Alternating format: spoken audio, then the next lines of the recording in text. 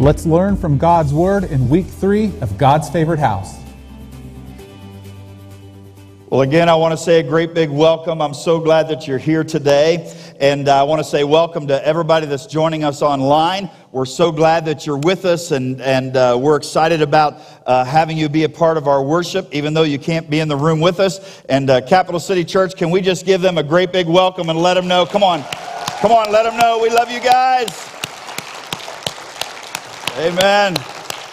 That's awesome. We're so glad to be in the house of the Lord today. And that goes right with our message series title, God's Favorite House. We've been learning that God has a favorite house, and that favorite house is actually you. Come on, tell the person beside you, you're God's favorite house. Would you do that?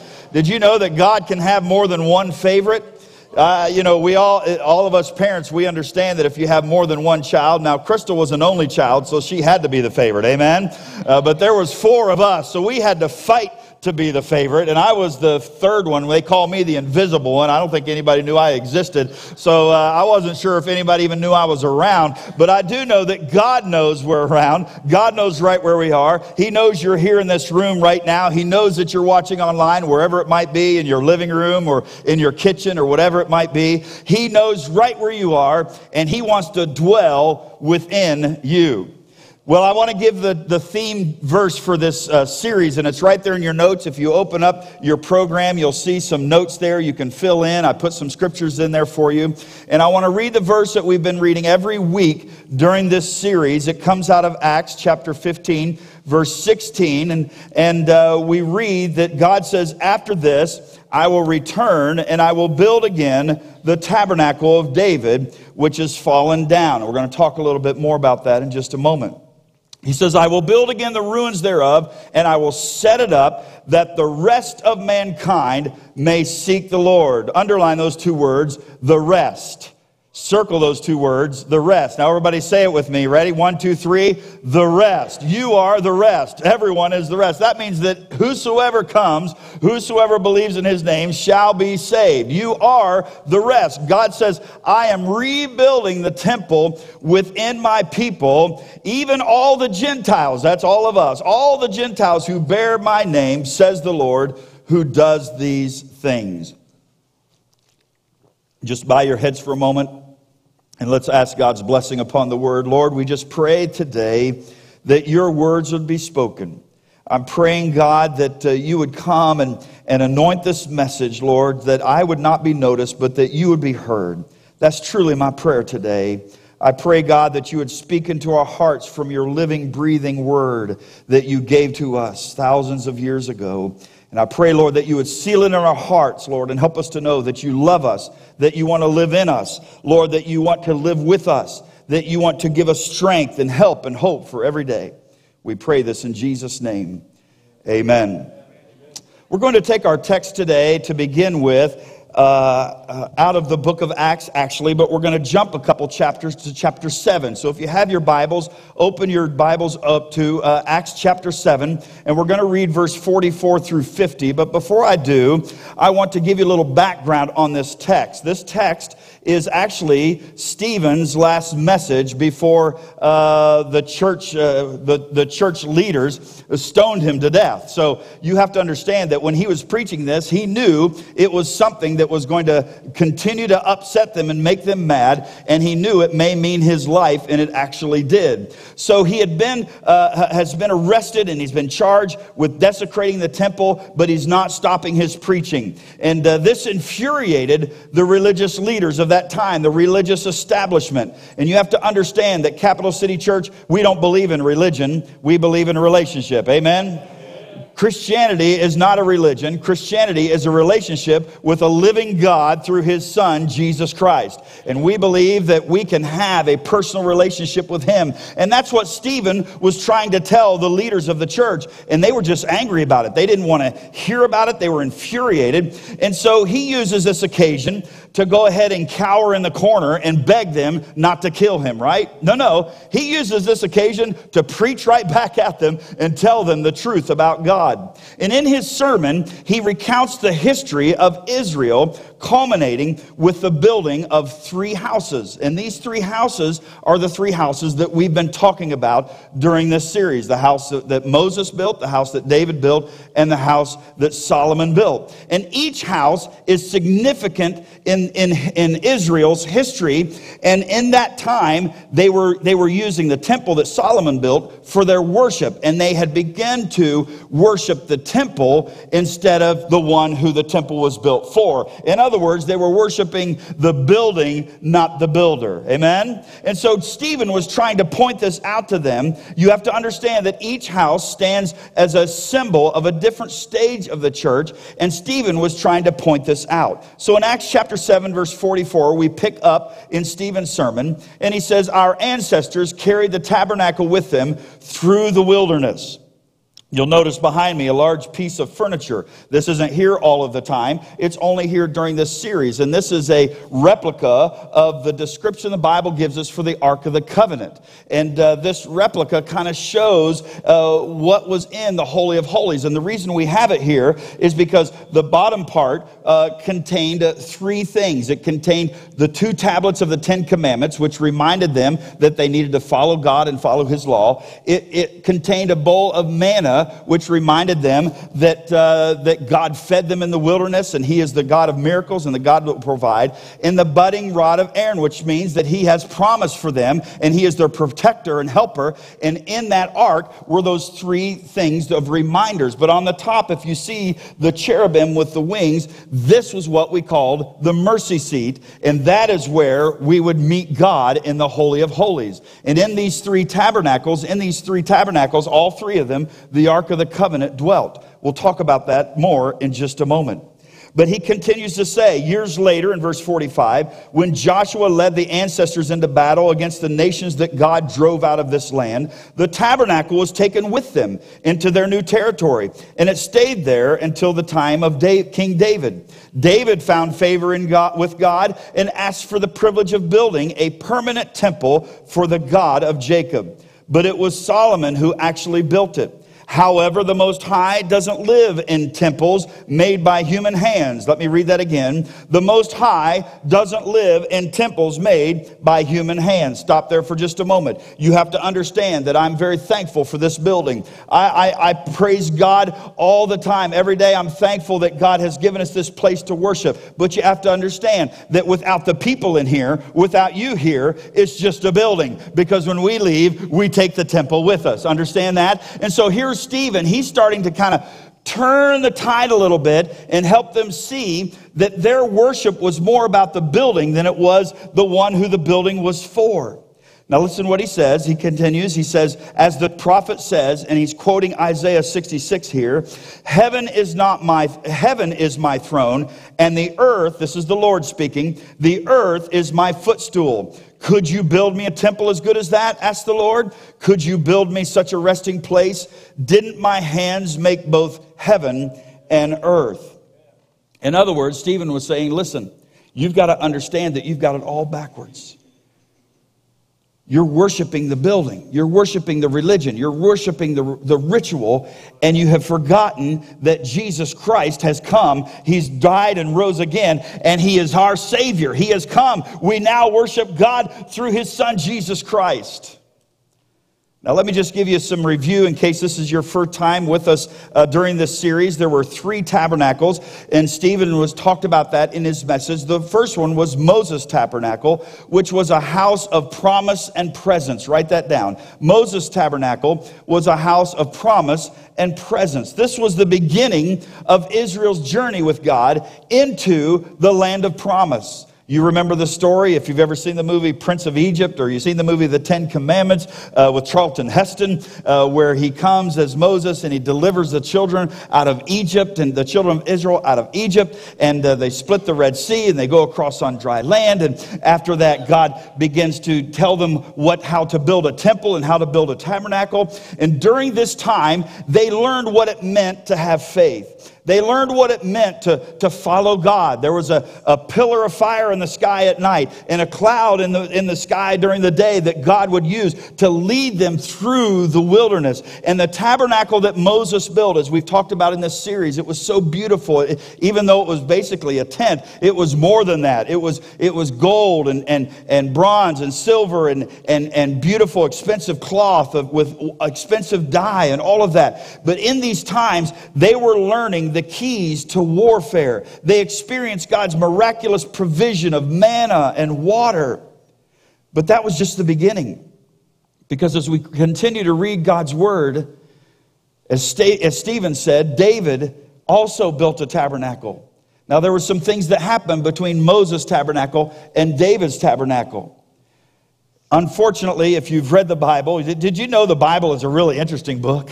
Did you know that if you read the Bible, you're going to read something, you're going to go, wow, I never even knew that was in there. I just read in my personal devotions this morning, I read some stuff, I go, wow, I don't think I've read that before. Sometimes it's shocking what you read in the Bible. You should read it sometimes. Come on, tell the person beside you, you should try reading the Bible. It's really cool. And so the story, here's the life lesson. God had delivered them out of bondage. You remember the 10 plagues? You remember the splitting of the Red Sea and all of those things and God feeding them by manna. And after all of that, and Joshua took them into the promised land, all of that, they began to forget about their provider. In fact, during that time, and Pastor David was talking about this Wednesday night, all they did was complain. All they did is look back. Let's go back to Egypt. At least then we could eat. At least then we had a roof over our head.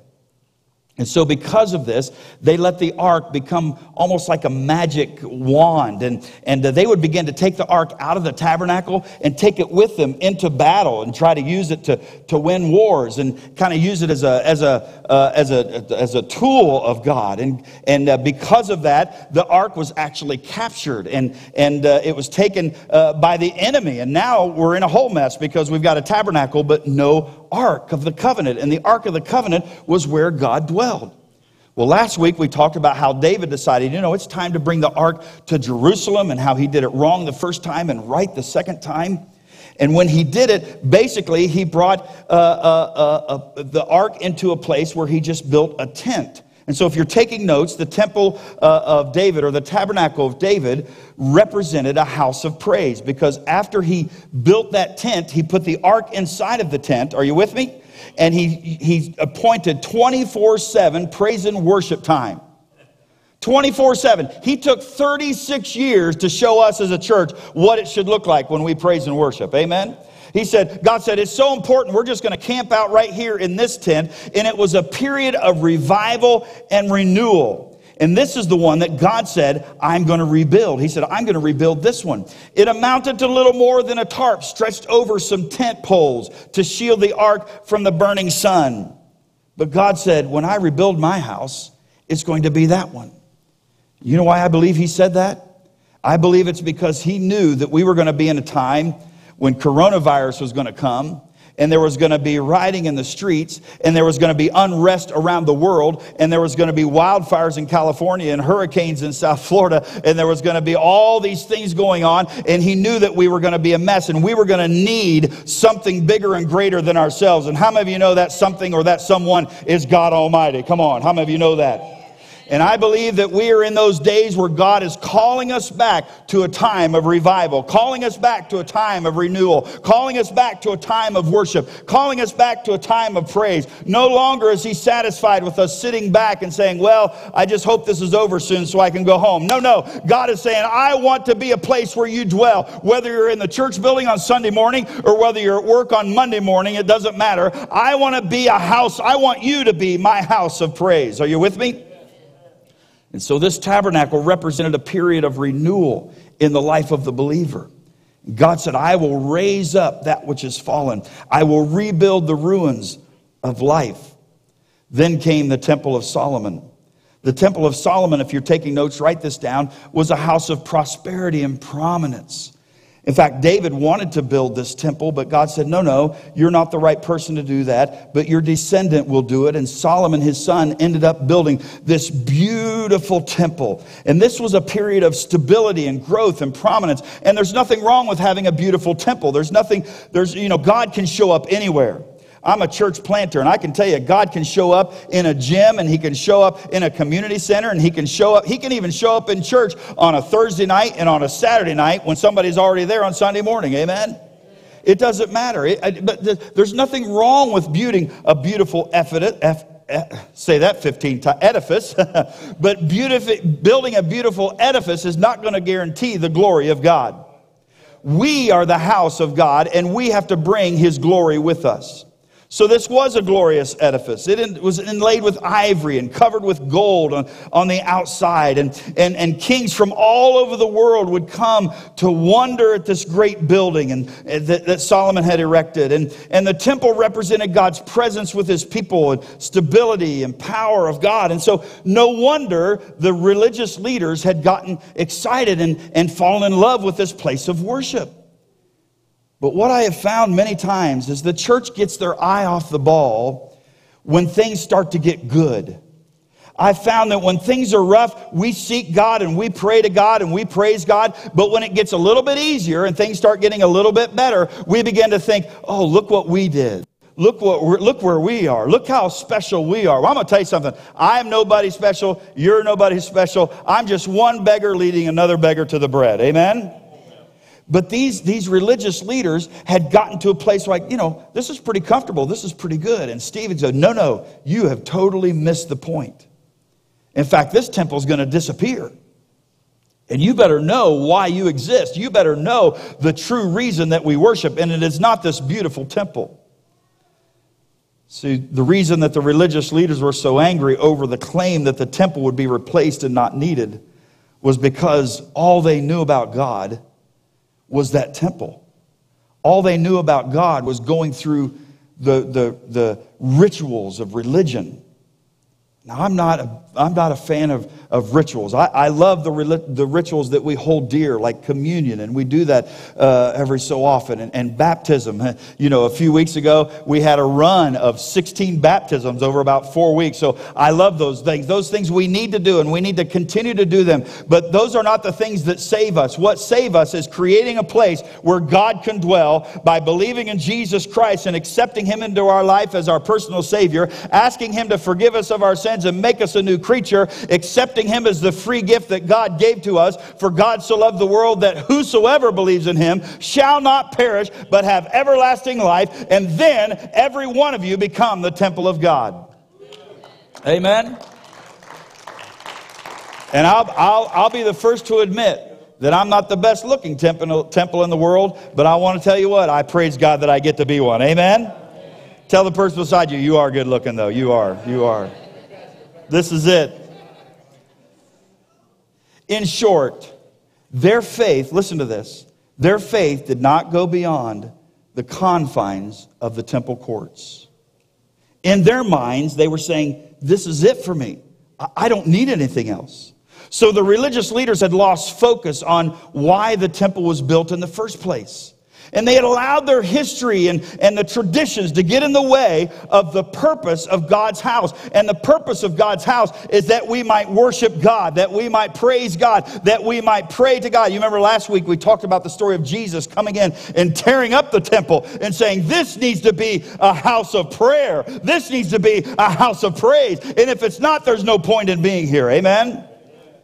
As a result, they possessed power over people, but they did not exercise influence. So I ask you, do you think this can happen today?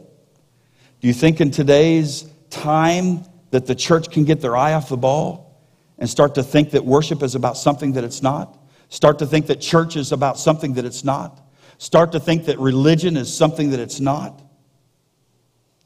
Some of you may have heard of Charles Spurgeon, very, very famous preacher from the past. He was in London and went to Park Street Church there. And he was there when he was 19 years old. When he got there, he found a church with a seating capacity of 1,500, but the attendance was only 200. Listen to this.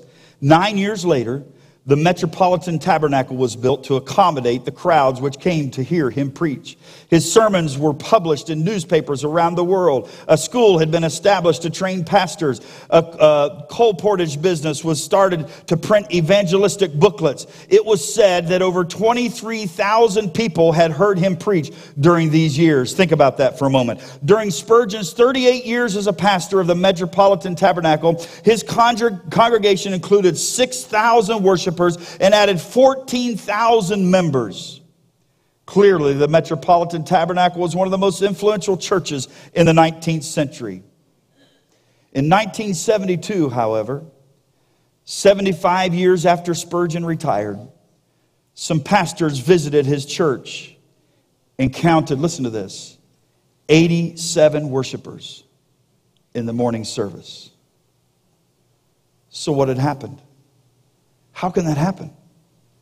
How can it just take a nosedive like that? How do they lose their influence? Well, many explanations could be given. London had changed. People had changed. The church perhaps had not kept up with the times. But in simple terms, the church had somewhere along the way lost its focus. You know, we're always one generation away from irrelevancy and extinction. So what that says to me, it's our job to keep the church alive. No longer do we look around and say, you know, that's somebody else's job. It's our job. It's interesting, Stephen closed his sermon by quoting from the prophet Isaiah, "Could you build me such a resting place? Didn't my hands make both heaven and earth?" Of course, we know it's impossible to build a building that will contain God. But it declares to us, this is not all that there is. So what kind of house does God want to build? What kind of house does God want to build? I've entitled my sermon this morning, "If we build it, He will come."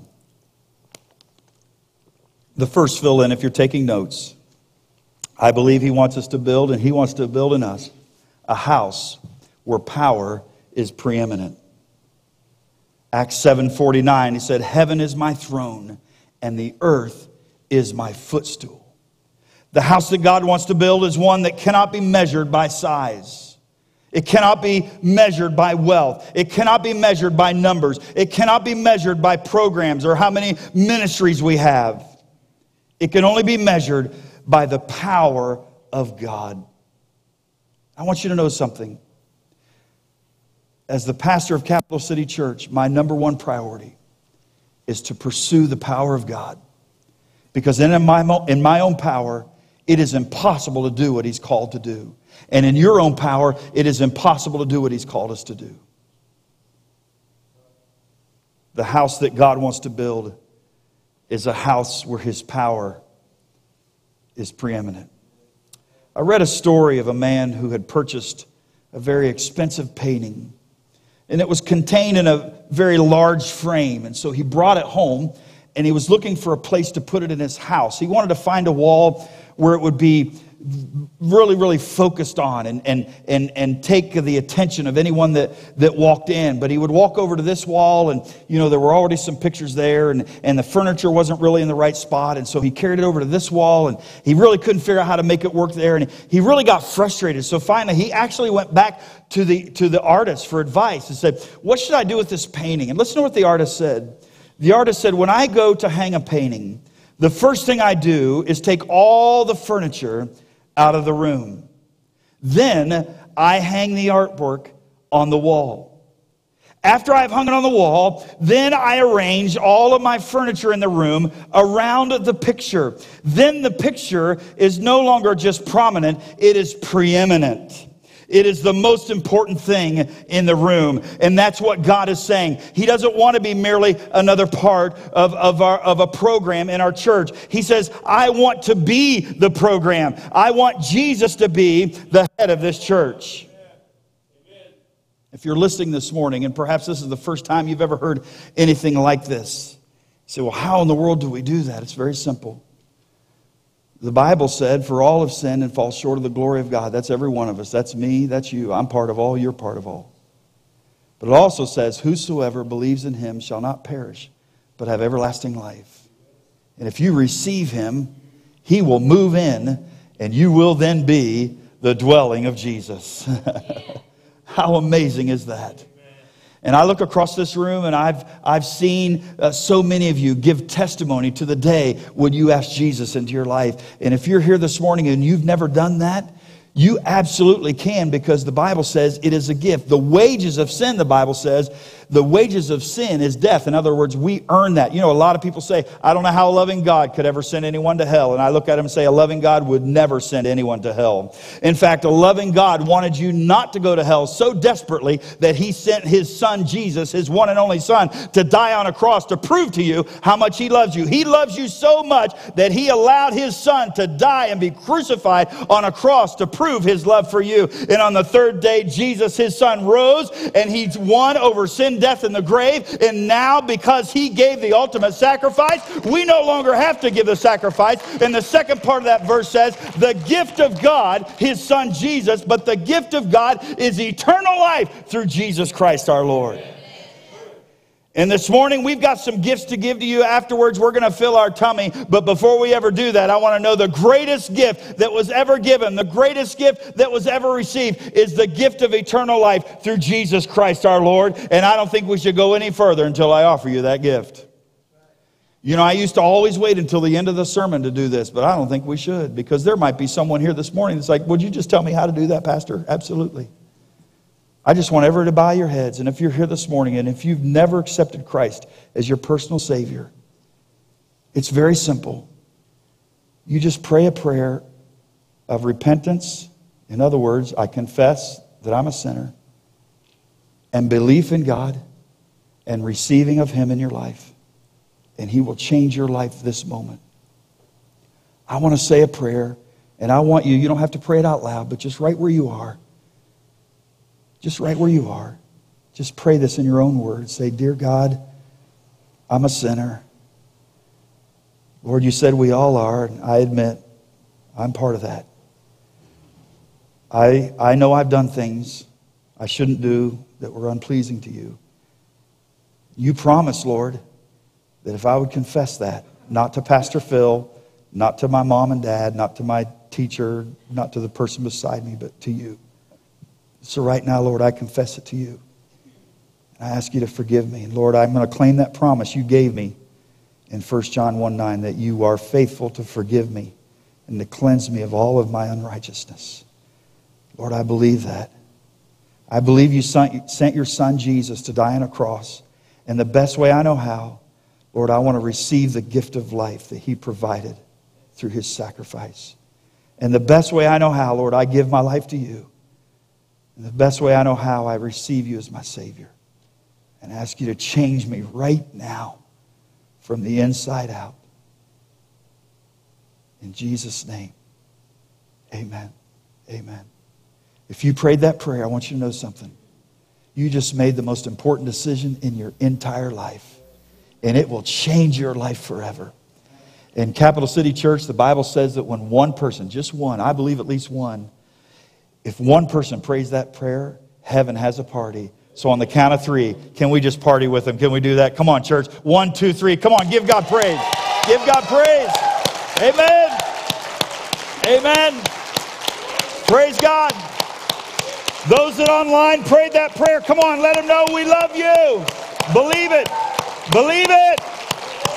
Praise God. Amen. I like to say something when I pray that prayer with someone. I like to say this. 2 words. It's real. Come on, say that with me. It's real. Come on, say it again. It's real. The enemy will come in. He'll try to make you think it's fake. He'll try to make you think it's not real. Come on, it's real. How many of you have experienced it already? And you can testify, Pastor, it's real. Come on, it's real. Come on, say it's real. Amen. It's real. So hang on to that. In just a moment, we're going to give you an opportunity to let us know if you prayed that prayer. If you're watching online, if you can jump onto our Facebook Live and you can let us know, or you can go to our capcity.online.church and you can let us know there. We want to know. Let us know. Go to our website. Go to the contact page. Let me know. I want to pray with you. And we have some things we want to give you before you leave here. We have a Bible to give you. We want to make sure that you have all the tools available to you. But most of all, just know this. It's real. It's real. That's what God is saying. It's real. The Apostle Paul said this in Colossians. Christ is the visible image of an invisible God. He existed before anything was created and is supreme over all creation. For through him, watch this, God created everything in the heavenly realm and on earth. He made the things we can see and the things we can't see, such as thrones and kingdoms and rulers and authorities in the unseen world. All of the politicians and all of the ones that we think are in control. God says, no, I own the cattle on 1,000 hills. Bill Gates just thinks he owns all that. Amen? Everything that was created through him and for him. He existed before anything else, and he holds all creation together. Christ is also the head of the church, which is the body. He is the beginning, the supreme over all who rise from the dead. So he is first in everything. God is building a house where his power and his Son are preeminent. But that's not all. Secondly, write this down. He wants to build a house where his presence is pursued. Where his presence is pursued. Do you know what gets me up early in the morning and keeps me up late at night and gets me excited on a Sunday morning so much that I wish church started earlier? You know what it is? It's because I just want to pursue God's presence. I do my best to prepare an outline. I do my best to prepare a sermon. I do my best to prepare my heart and prepare all that. But the most important thing to me is that we come into this room and God's people and God's temple come into this room and we experience the presence of God. That is the life-changing thing that happens in God's church. His presence is pursued. Acts 7:49. Could you build me a temple as good as that? Asked the Lord. Could you build me such a resting place? No bricks and mortar could ever contain the greatness of God. But God said, I will come into you and I will dwell, and the greatness of myself will be revealed to you. God cannot be contained within structures made of steel and concrete and wood and glass. The Bible says that he is looking for a resting place, and that resting place is in your hearts. As Paul says in Ephesians 2, consequently, you are no longer foreigners. Come on, look at the person beside you. You're no longer a foreigner. You're no longer an alien, but fellow citizens of God's people and members of God's household. If you just prayed that prayer, I want to tell you something. You've just been adopted into the family of God. And look around you. This is your new family. Come on, tell everybody hi. Say, hi, family. I'm glad I'm with you today. Oh, what a good-looking family you guys are, too. I'm so proud of you. No wonder we love each other. We're family members. Amen. Built on the foundation of the apostles and prophets with Christ Jesus himself as chief cornerstone. In him, everyone say in him. In him, the whole building is joined together and rises to become a holy temple in the Lord. Oh, I think I need that read again. And when I say rise, I want the temple of God to rise to your feet. Are you ready? In him, the whole building is joined together and rises, come on, stand up, to become a holy temple in the Lord. Come on, give him a praise today and pursue his presence. You are the temple of God. Praise God. Praise God. Amen. You can be seated. Almost finished here. That wasn't in my notes, but that was good stuff right there.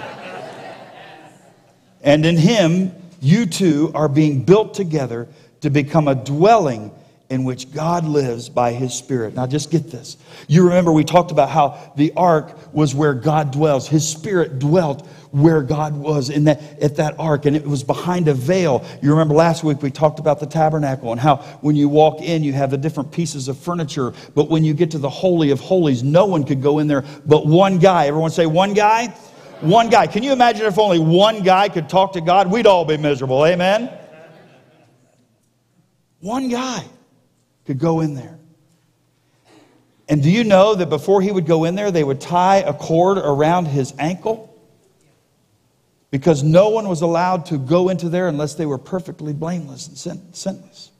And if he walked in there with any kind of sin, he would keel over and die. And you know there's nobody else going to go in there and get him, so they just pull him out.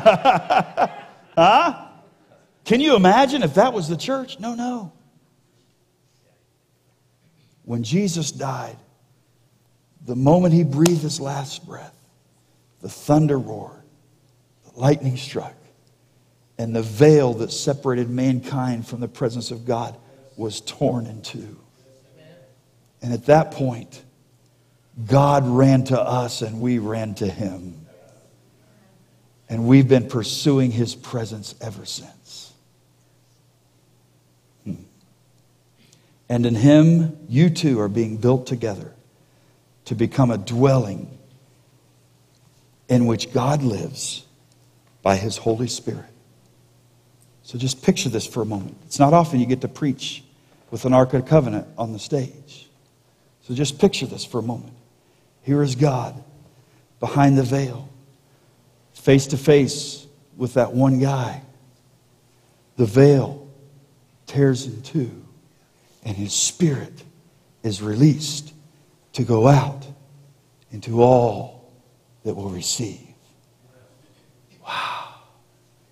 And just as a mist of glory and grace and forgiveness and love and strength and conviction, he moves out into his people and builds his temple in each one.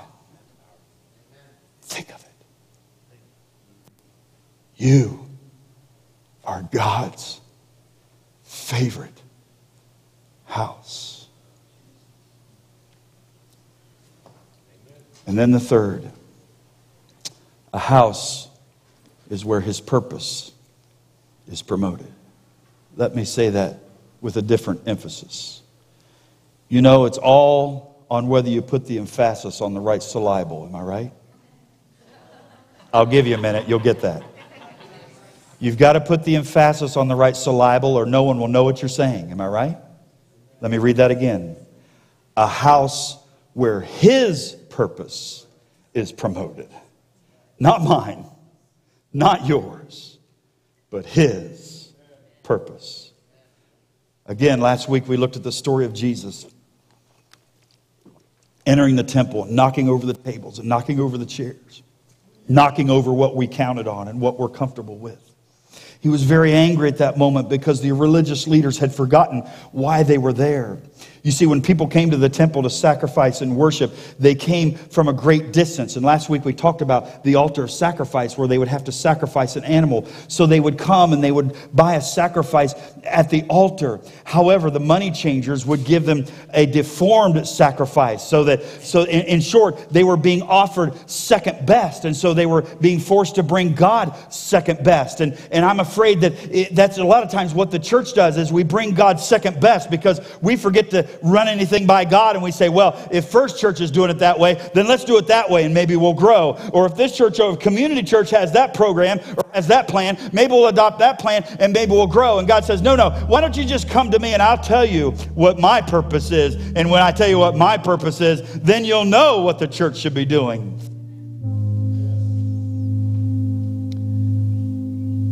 Stephen, just before he was stoned to death, in verse 53 of Acts chapter 7, says, yes, you deliberately destroyed God's laws, though you received them from the hands of angels. And I imagine this baffled them because they couldn't think of any laws that they were destroying. What do you mean we're destroying the laws? We're keeping all of the 10 Commandments and the 400 plus other laws. What are you talking about? Stephen, you're crazy. You're a hypocrite. But I believe that when Stephen was saying that, he was referring to Jesus' words in Matthew 22. Someone came to him and said, sir, which is the most important commandment out of all these laws? The laws of Moses. And Jesus replied, watch this. I believe in this moment, in this point, he was giving us his purpose for his church. I believe that this verse gives every one of us, as his followers, his purpose for us. And I believe it gives Big C Church, the Church of Christ, what his purpose is. Watch this. Jesus replied, love the Lord your God with all your heart, with all your soul, with all your mind. This is the first and greatest commandment. The second is most important and similar. Love your neighbor as much as you love yourself. All the other commandments and all the other demands of the prophets stem from these two laws. Watch this. And are fulfilled if you obey them. Keep only these. He's talking about these two things that he said. And you will find that you are obeying all the others. What was he saying? Well, we know the 10 Commandments, thou shalt not kill. Well, he knew if we loved our neighbors ourselves, we're not going to kill them. Amen? It says, do not take the Lord's name in vain. Well, he knew if we loved the Lord with all our heart, soul, mind, and strength, we wouldn't take his name in vain. So just come on. It comes down to this. Love God with all your heart and love your neighbor as yourself. Here's how we say it at Capital City Church. We believe that we are called, the reason we exist is to bring people to a place where they find God, where they find freedom, where they find purpose and find fulfillment. That's all right there in that verse. First of all, we've got to help you find God. And some of you just found him this morning. And I'm celebrating with you. And I'm so excited about your new journey with Christ. I feel like we almost need to have another party. I'm so excited. Find God. Find God. Love him with all your heart and with all your soul. Find him. Love him. And then find freedom. Love God with all of your mind. You see, when we come to Christ and we ask him in our life, we find God and we find the love of God that dwells within us. But a lot of us, we stay there. We don't find freedom. And that's by, Paul says, the renewing of my mind. Let God begin to change my mind about how I see things. I begin to not be so argumentative with people. I begin to not depend so desperately on whether people on social media like me, but I let God change my mind, and I care more about whether He is pleased with me. So we believe that God is calling us to help people find God and love Him, find freedom by renewing their mind and helping God help them with their hurts and their habits and their hang-ups. And then I believe that we're called to find purpose. Love your neighbors yourself. Did you know that that's really what it falls down to? Every one of us. Our purpose in life is to love our neighbors ourselves, and that will draw them into the relationship with Christ. The best evangelistic tool you could ever have is just to love people like you love yourself. We have what we call Growth Track. And in the Growth Track, we help you find God, find freedom, find purpose. And that last one, write these down. Find God, find freedom, find purpose, find fulfillment. Paul said in Romans 3:10, love is the fulfillment of the law. I believe that the world is full of people that are looking for fulfillment in life. And that's only going to come by loving your neighbor as yourself and serving them as Jesus would. So everybody say, find God. Come on, you got to say it louder than that. Find God. Find freedom. Find purpose. Find fulfillment. If somebody asks you, what's your church all about? You know what you're going to say? Come on, say it with me. Find God. Find freedom. Find purpose. Find fulfillment. Come on, we got to do it better than that or we're never going to get it. We're going to do it again. Everybody say it together. Find God. Find freedom. Find purpose. Find fulfillment. That's what it's all about. We used to sing a chorus years ago. I asked Ethan to play it for us. I just want you to just kind of build an altar right where you're at. This song says, Lord, prepare me to be a sanctuary. The word sanctuary means where God dwells. That's what it means. Lord, prepare me to be a sanctuary, pure and holy, tried and true. With thanksgiving, I will be a living sanctuary for you. Can you just sing that with me? Lord, prepare me to be a sanctuary, pure and holy, tried and true, with thanksgiving. I'll be a living sanctuary for you. Now do me a favor. If that's your testimony, I want you to just quietly stand to your feet and let's sing it to the Lord. I want you to sing it like no one else is in the room. And if you just say, Lord, I want to be your house. I want to be your favorite house. That's really what we're singing. Just make this your testimony this morning. Sing it again. Lord, prepare me to be a sanctuary, pure and holy, tried and true, with thanksgiving. I'll be a living sanctuary for you. One more time, just sing it to the Lord. Those of you that are online, wherever you are, would you just stand up if you're able and sing this with us? It doesn't matter if no one's in the room or if the room is full of people. Come on, sing this with us. Lord, prepare me. Lord, prepare me to be a sanctuary, pure and holy, tried and true, and with thanksgiving, I'll be a living sanctuary for you. God, all across this room are vessels of your presence, temples of your Spirit, the house that you love. God, I pray that this week we would think about what that means, about what goes into our mind, what we allow into our hearts, what we allow into our lives. Lord, help us to be actively building a place where you can have the freedom to live, a mercy seat, if you will, a place where you would dwell.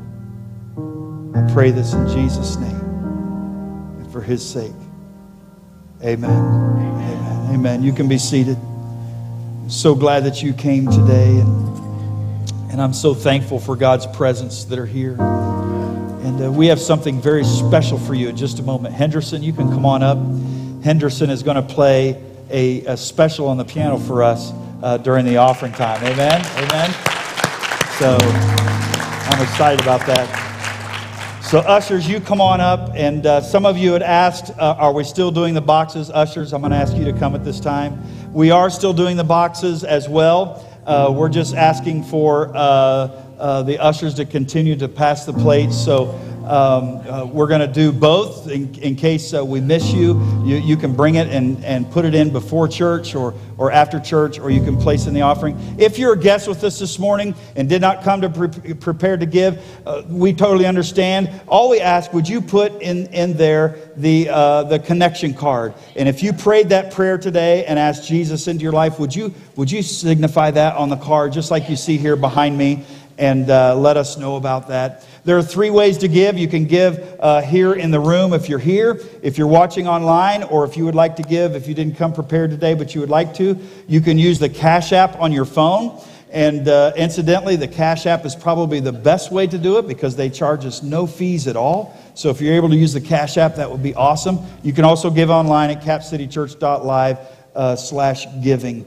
And we appreciate that. I want you to know that in just a moment, we're going to have coffee and donuts for everyone. But don't go anywhere, because we want to hear Henderson's special music here. God, thank you for your love. Thank you for your grace. Thank you for your offering. Lord, use it for the upbuilding of your glory We pray in Jesus' name, before I say amen, because I don't want the ushers to turn around. The Holy Spirit just reminded me of something that this old man forgot. It is in your bulletin. You probably saw a little thing for church planting. If you would like to give to church planting, that will go directly towards the evangelism department. Is that right, David? We've been telling you about it for a few weeks, but we put the offering envelopes in there. If you didn't come prepared to give to that, it doesn't have to be today, but we want to do that to support church planting. I'm a church planter, and Pastor David Dean is our evangelism director for the denomination. Stand up and give everybody a wave. Let them know. Come on. Amen. All right. So if you're able to do that, that would be great. Henderson, you ready? When I say amen, you can go. All right. Amen.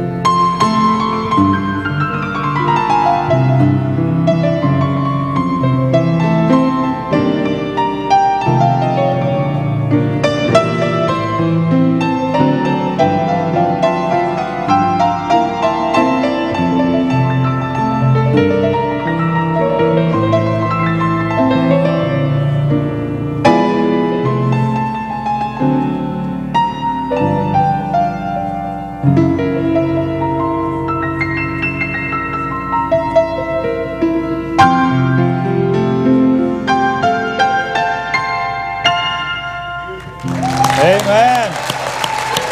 Amen. Praise God. Oh, that was great. Thank you. Oh, we want to hear more of that sometime. Amen? Oh, that was great. Praise God. Well, we're so glad that you came. Just a quick announcement. The children have their own snacks, so they're going to stay in Children's Church and continue to party.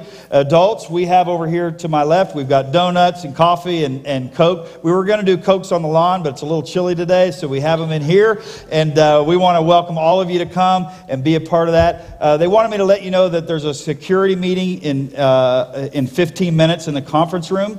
And also, guys, if you're able to help us in about 15 minutes tear down these chairs for Wednesday night, that would be awesome. If you're a guest, just go eat some donuts, all right? And we want to get to know you. God bless you. Thanks for coming. You're dismissed.